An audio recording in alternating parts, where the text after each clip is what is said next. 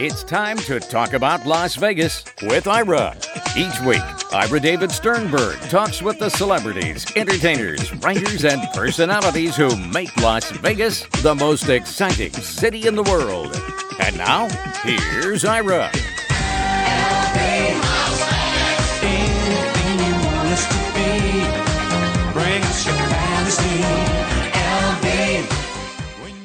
Dozens of voices are coming to Unicon Las Vegas at the World Trade Center October 1st through the 3rd. Of course, these dozens of voices belong to one guy, and he's my guest, voice actor Rob Paulsen, who you know or hear from Pinky and the Brain, Animaniacs, Teenage Mutant Ninja Turtles, Jimmy Neutron, Boy Genius, and other animated projects that Paulsen has been part of for nearly 3 decades. And you can follow Rob Paulsen on Twitter, Instagram, and I think this is a first for one of my guests, TikTok.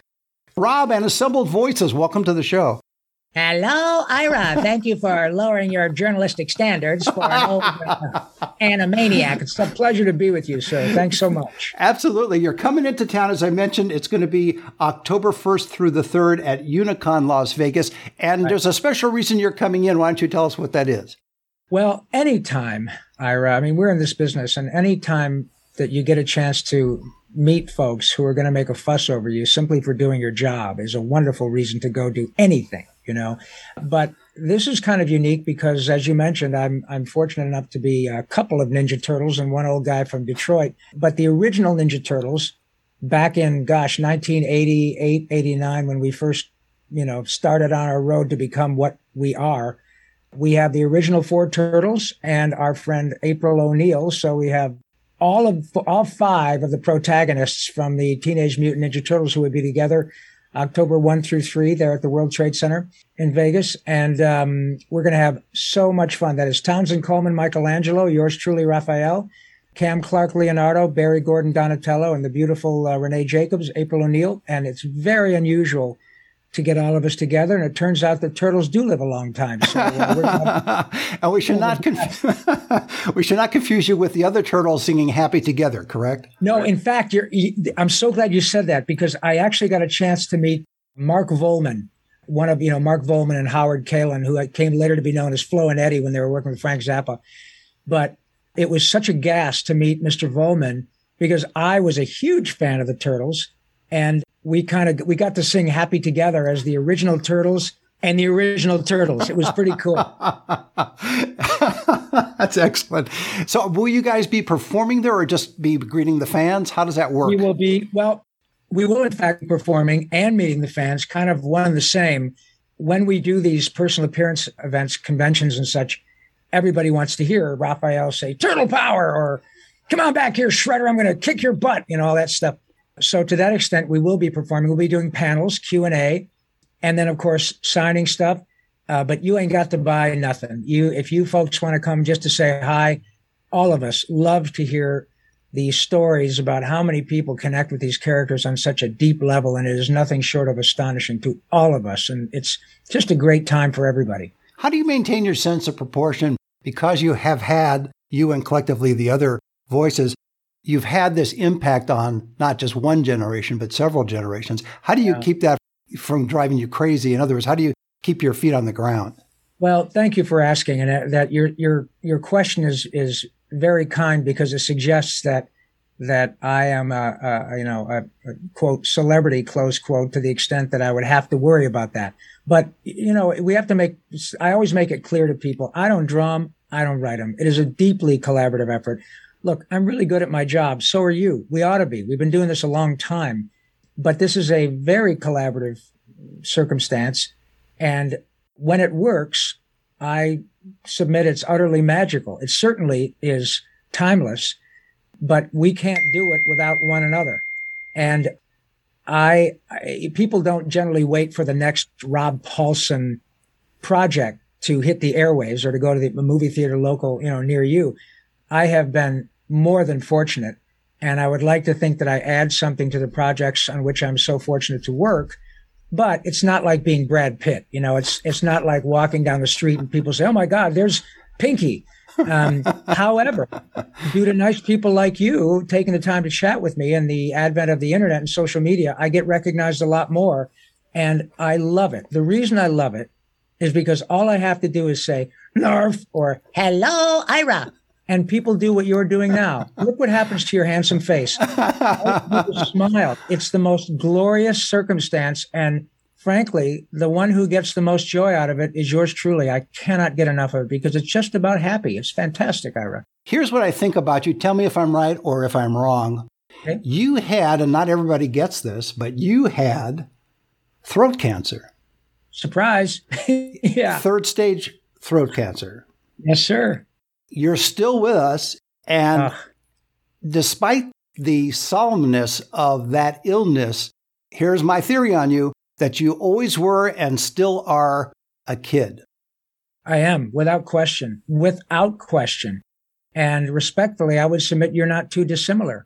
You're correct. You are correct, sir. When one chooses to be in effectively the happy business, that is this side of the entertainment business, our job is to bring joy to people, whether it be interviewing someone who is on this side of the microphone or someone who's a comedian or somebody who's a singer, whatever, dancer. By and large, my job is to be joyful. And I think that one of the ways I was prepared for that was by being a pretty joyful kid. I think my second grade teacher, I still remember, wrote a note to my mom and dad and said, Rob sometimes has a little trouble focusing, but he has a sunny disposition. And that's the truth, man. I get paid to do trouble in seventh grade. And I am here to tell you, and I'm glad you brought up the throat cancer. What's that axiom? We make plans and God laughs. And so I didn't get hair cancer. I didn't get fingernail cancer. No, you got the cancer that could affect your livelihood and your life. Yeah. But as a result of my, quote, sunny disposition, close quote, and the fact that my job is to have all these critters banging around in my cabeza and available for me to use when it's time, I had an enormous amount of joy and laughter to use in conjunction with my cutting edge medical treatment. And I have to tell you that to a man and woman, my treatment team, when I was going through chemo and radiation, said to me, do not ever, ever discount the power of joy. We are here to tell you, not every patient, for many reasons, is able to approach what is a pretty brutal treatment for obvious reasons with the same, joyful countenance.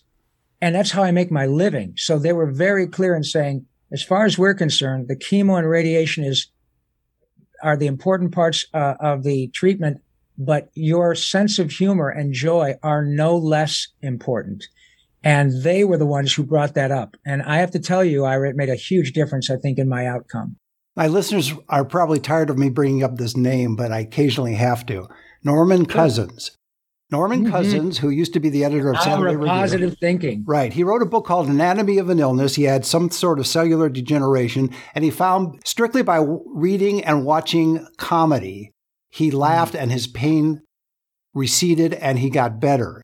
And it's the opposite of what you were talking about. You give joy to people. He was receiving joy. And as a result, he wrote, as I mentioned, this book, Anatomy of Illness, which I recommend people buy, as well as your book, which again, yes, and your book is called Voice Lessons. Yes, and the subtitle of which is How a Couple of Ninja Turtles, Pinky and an Animaniac Saved My Life. And that is not hyperbole. And Mr. Cousins was spot on. I read that book years ago at the insistence of my grandparents. And now I'm feeling really old because I recommended the book. And listen, I was the entertainment at the Last Supper. In those days I was Shecky of Arimathea. But I remember. You'll probably remember this. When I was a kid, and at every doctor's office there was a copy of Reader's Digest magazine, and in the back there was always a segment that said "Laughter is the best medicine." You remember, of course. So I'd co-opted that to say laughter is the best medicine. The cool thing is you can't OD and the refills are free. And I'm here to tell you it's the damn truth. And to be in a position where a big part of our existence is to either cultivate or deliver joy, I think that it really is a lovely way to move through life, especially when things go south, because they do for everybody, man. Nobody gets out of here without a couple of dings, Ira. And you're absolutely right. And the main way to deal with it is attitude more than anything else. Amen. Yes, sir. Well said. I want to bring up a gentleman who I mentioned before the show started, Mel Blanc. Oh, boy. And you had an opportunity to meet Mel once or twice. And the story with Mel, too, is when he had his accident and he wasn't responding, that I believe Noel, his son, talked to him in the voices of Bugs Bunny and other cartoon characters, and he responded. Yes, he did. It was remarkable. Mr. Blanc was driving his Aston Martin. He was obviously did quite well. It's a pretty good gig. Driving his Aston, I believe it was down Laurel Canyon, and had a pretty gnarly wreck and was in a coma for quite some time. And ultimately, what got him out of it and the voices to which he responded were his character voices, Bugs, Daffy, Tweety. And I believe that, if I'm not mistaken, once he started to speak, he was actually speaking like Bugs. And in other words, Noel was able to do the voice, and then Mel would essentially say, "Yeah, what's up, Doc?" And it shows us, I believe, not only the power of those characters, but the extent to which they connect with people, including Mr. Blanc, to his soul. I mean, that's a big deal. And I did have the good fortune of meeting him once in passing. And then I got to work with him at Hanna-Barbera on a Jetsons project. I believe he was probably late 70s and I was 30. And I'll tell you, I love telling the story. It's quick and it's beautiful. I remember the late, great Gordon Hunt, Helen Hunt's father, who was the director at Hanna-Barbera in those days. And we were doing this Jetsons project. And he said, "Hey, Robbie, Mel's here today. You want to sit next to Mel Blanc?" And I said, "Oh, my God, absolutely." So introduced myself. "Nice to meet you, young man. Congratulations on your job," all that stuff. And I said, "Mr. Blanc, like everyone with a pulse, I am a huge if it's not too much trouble." And Ira, that sweet man, knew exactly what I wanted. He'd done it a million times, but it's the first time he did it for me. And he looked at me and he just said, "Yeah, what's up, Doc?" And it blew my little 30-year-old mind. It was like electrifying. And so now that I'm a bit older, and I would never compare myself to Mr. Blanc, but the point is that I've done enough characters that have become well known that I know what's going to happen when I deliver those characters to a sweet fan who wants to hear whatever. And I know what's coming, and often it's tearful. And I'll see men and women that are going, "Gosh, I don't know what's happening." And I'll say, "I know what's happening. I know exactly what's happening because I've experienced myself." It is like a time warp. It's an immediate sense of joy, sometimes comfort, that takes you back to a place where the only thing you had to concern yourself with was getting a decent grade and watching cartoons. And often you've shared those experiences with your parents who are no longer here, or your siblings who might be at different parts of the world. And now you're sharing it with your children or grandchildren. And I'm telling you what, I have learned, again, as a result of nice people like you taking the time to chat with me, that these characters are way bigger than my paycheck, my friend. And I could not be more privileged to be in this position. It's incredible. And it's an obligation in a way because you when you interact with fans and you interact with people who are affected, you have to realize that impact that they are feeling, the impact that they are feeling in terms of the emotional connection. I understand exactly what you're talking about. It's a fascinating, just the psychology of it, let alone anything else. It is. Here's a question out of the blue, which is always good. Sure. Oh, first of all, you look like Billy Bob Thornton. I just want to say that for the record. To me, well, you look like Billy Bob Thornton. Thank you very much, man. I ain't no slang play, but I do what I can, you know. Is there a voice that you enjoy doing that nobody else recognizes? It may be of someone that is not overly popular, but just for you, you love doing it. Yes. In fact, it's not too dissimilar to what I just did. Sorry, that's my parole officer. Thank you. I thought it was a dissonant. I couldn't figure out where it was coming from. It's okay. Keep going. I should have shut off these dinger things. But anyway, yes, there's a character I did years ago. There, 3 leads were Pam Adlon from Better Things on FX, Mark Hamill, who you guys know as the savior of the universe, and yours truly. We did a show for 1 season at Cartoon Network called Time Squad, and it was essentially an updated version of Peabody and Sherman. We'd go through history and meet famous people, but we were like intergalactic police that would try to right wrongs. But I did a character like this, like Buck Tudrussell, who was an intergalactic cop. and just about as dumb as a box of hammers. But I'll tell you what, man, I had the best dang time in the world, and I got to work with Luke dang Skywalker, and we had too dang much fun. So that show didn't get much love, and I've always got characters in my back pocket just because I love to create for its own sake. And I can categorically tell you and your listeners that the desire and the Jones to create is no different at 65 than it was at 15. I promise you. I promise you. I promise you. I've been rich and I've been poor. Rich is way better. But the way that I earn my money is not to worry about earning the money. It's about how do I continue to get better? How do I continue to foster new characters? And it is for the pure joy of doing it. It just is. And so you're a perfect example of, I just read a book called Atomic Habits. Mm-hmm. And you're a perfect example of what he talks about in the book, which is that you always strive to improve, even if it's just 1%. Just keep working at it, keep improving. And that's what shifts it. These little improvements along the way, not one major improvement, or you get discouraged because it isn't one major improvement. It's these small improvements working it day by day by day. Right. That's exactly true. And I'm never not creating. And really, pretty much everybody who does this at whatever level is the same way. And I got to stop dropping names. Bob De Niro told me that. But I've had the great good fortune of working with. That's a good one. I owe that to my pal Dave Coulier, which is another name drop. But I think Rob Paulson told me that the other day. Oh, that's you. Never mind. I hope I'm in the position where I'm the person whose name gets dropped. But I've had the great good fortune of working with Mr. Spielberg now. Animaniacs and Pinky and the Brain have both been rebooted on Hulu. Again, thanks to the King of Hollywood. And here he is. I believe he's 74, 75 years old. And he is the same way with respect to Atomic Habits. It's all about, I've got this idea, I've drawn this down, I tell my secretary, my assistant, whatever, hey, I'm going to record something, put it down because I think that's something I can use in my next picture, or it's an idea for a picture. It never stops. Another dear friend is a guy I've been working with for years, David Copperfield. David is my age and does 15 shows a week in Vegas, Ira. The guy is a billionaire. He hasn't needed a dime. Little David Kotkin from Metuchen, New Jersey, hasn't needed a dime for 30 years? But it's not about that.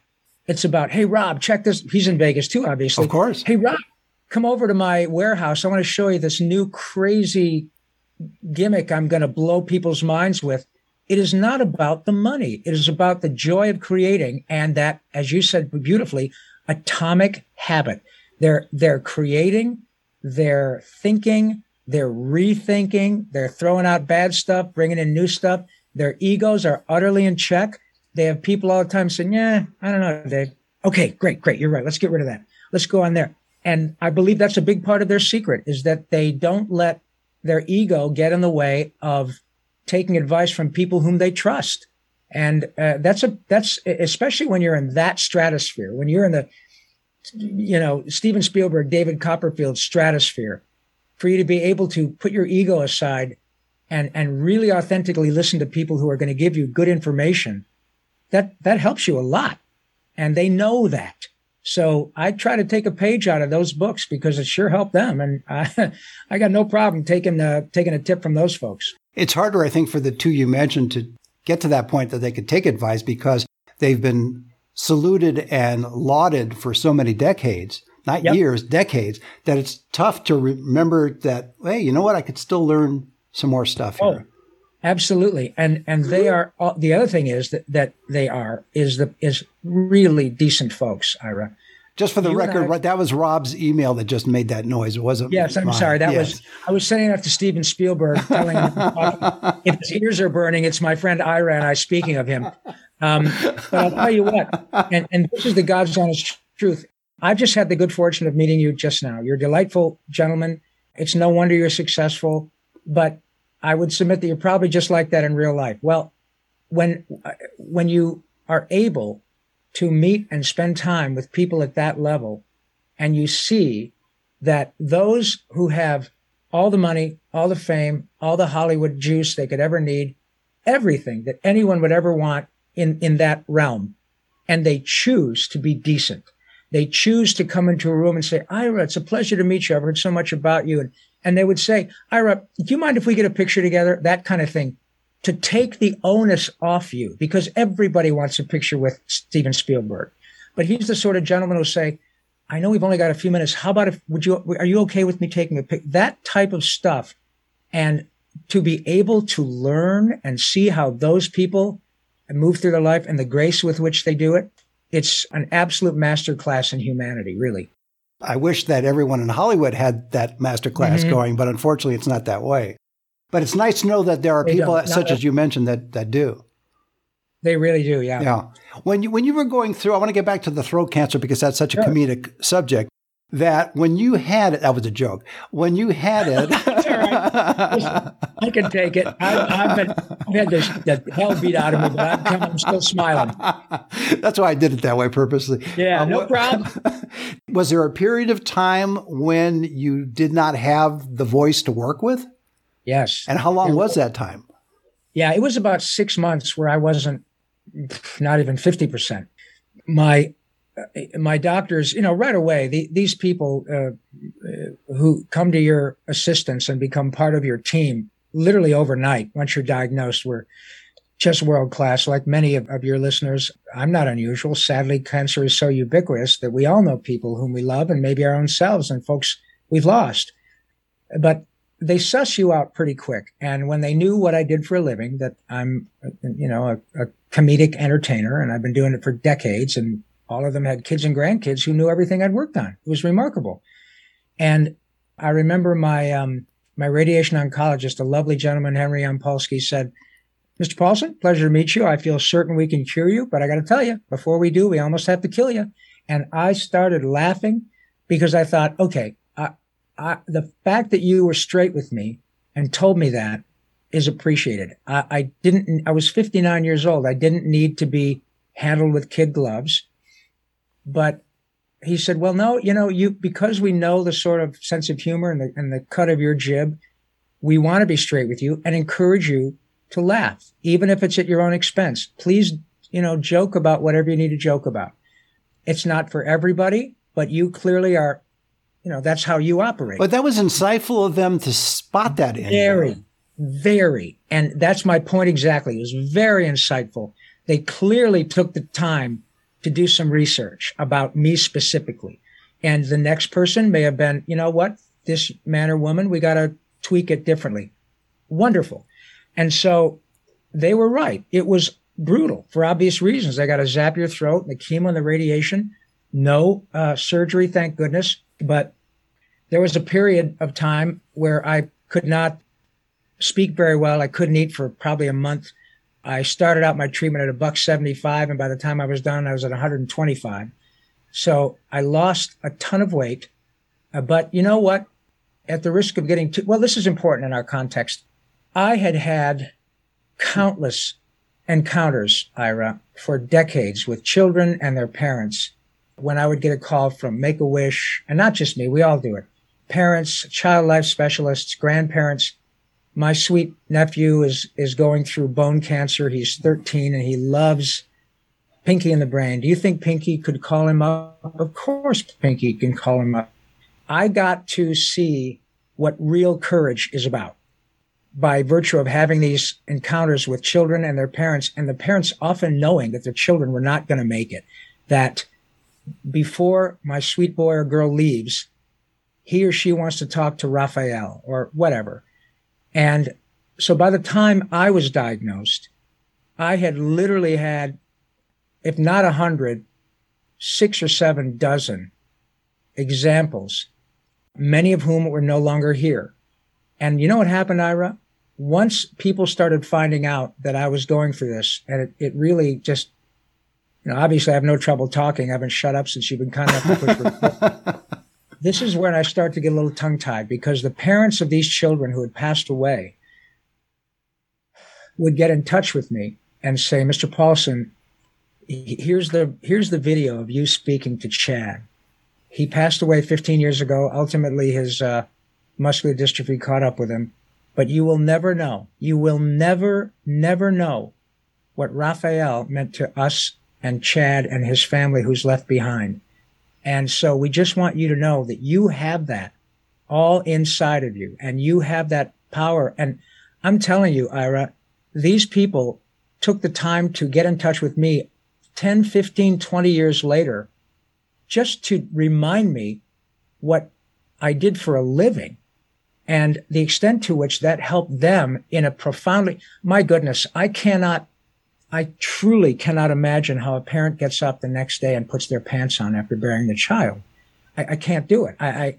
My son is 36 years old, and I had the gift of learning about true courage and empathy and kindness and strength while I was a young father, so that I would come home from a trip and my kid would spill a little chocolate ice cream on the sofa. Big deal. You know what I mean? I had this incredible perspective, and boy, did that help me through my particular struggle. So Rob 2.0 is different. I will always be probably 25, 30 pounds lighter than I was before. I can't taste food the same way. And we never know, Ira, that as a result of your kindness, when someone is going to hear this chat and they have a loved one going through the same sort of cancer that I did, that Val Kilmer did, that Eddie Van Halen did, and sadly he didn't make it, Roger Ebert, and I now am the spokesman for the Head and Neck Cancer Alliance. So now that Animaniacs and Pinky and the Brain are back on Hulu and they're unqualified successes again, someone will hear this and say, hey, Uncle Bill, I know you're dealing with that cancer. You're fixing to have this difficult treatment. But remember when you told me about Pinky and the Brain and I was in high school and you were in college and all that stuff? Well, turn it on Hulu. The guy that's the voice of Pinky had exactly what you had. And these recordings are after his treatment. Uncle Bill, you got this. And that's why it's important for you to ask me. And I cannot tell you how much I appreciate you bringing it up, pal. That was very kind of you. Absolutely. I want to leave with this little slogan that I've learned. I think it was Art Gibler. I had it on my wall for years. And I think it fits you to a T, which is why I'm bringing it up. And here is what it is. Great. You're only young once, but with humor, you can be immature forever. Man, you nailed it. I am going to give you credit for giving credit. That was fantastic, pal. I just think that you apply to it. It applies to you. And that's the essence of Rob Paulsen, I think. Oh, thank you, buddy. Well, in a good way. I mean, immaturity is good. No. And obviously, we talked about it. I'll take it. My job is to act like a 9-year-old when I go to work. Exactly. Really. Before I let you go, one last thing. And that is, I've noticed that with humor is a great social lubricant. It can connect people from all kinds of walks of life, classes, incomes, races. It doesn't matter. If person A has a sense of humor and person B, who's totally different, has a sense of humor, they connect on some level that people that don't have senses of humor cannot even understand. Would you agree with that? 100%. And I can leave you with one really interesting anecdote, and I saw it happen. Interestingly, there are a lot of kids and grown kids too, on the autism spectrum who often connect with these characters, and I mean really deeply connect, often become verbal as a result of watching Mickey Mouse or SpongeBob or whatever, you name it. And in the rest of their lives, they'll have trouble buying a Slurpee on their own. And their sweet parents will, go to bed at night worrying, my God, what is going to happen to my child when we're gone? All those things that parents have to deal with. And so I happen to have a good friend, Leonard Mlodinow, who's a world-class physicist and has done 3 books with Stephen Hawking and teaches at Caltech out there in Pasadena. And a particular young fan on the autism spectrum is about 30 years old. And this young gentleman is very challenged, utterly joyful, but particularly really loves Animaniacs. Interestingly, my friend Leonard asked me to do a book, his Q&A for a book he recently published about his work with Stephen Hawking. And I told the same Pinky and the Brain joke to my young friend Anthony, who is very challenged with his autism at 30 years old, and my friend Leonard Mlodinow, a Nobel laureate. And do you know, and I know people are going to say, well, what's about it? Both of them laughed, and you know what I'm going for, laughed at the same spot with a belly laugh it connected with them both at a spot in their brain that had nothing to do with super intellect or the challenges of autism. And I was utterly flabbergasted, which speaks directly to your point about humor is boundless. And if you run into somebody who isn't capable of finding the joy in virtually anything, my heart breaks for those folks. I just can't imagine going through life without humor.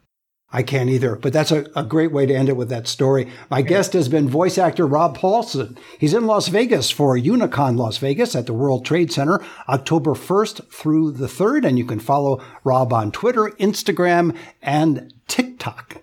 Rob, thanks for being on the show. My pleasure. Thanks for very much. And as I said, laughter's the best medicine. Cool things you can't OD, and the refills are free. Take Absolutely. care, see you next time. You've been listening to Talk About Las Vegas with Ira. Each week, Ira David Sternberg talks with the celebrities, entertainers, writers, and personalities who make Las Vegas the most exciting city in the world.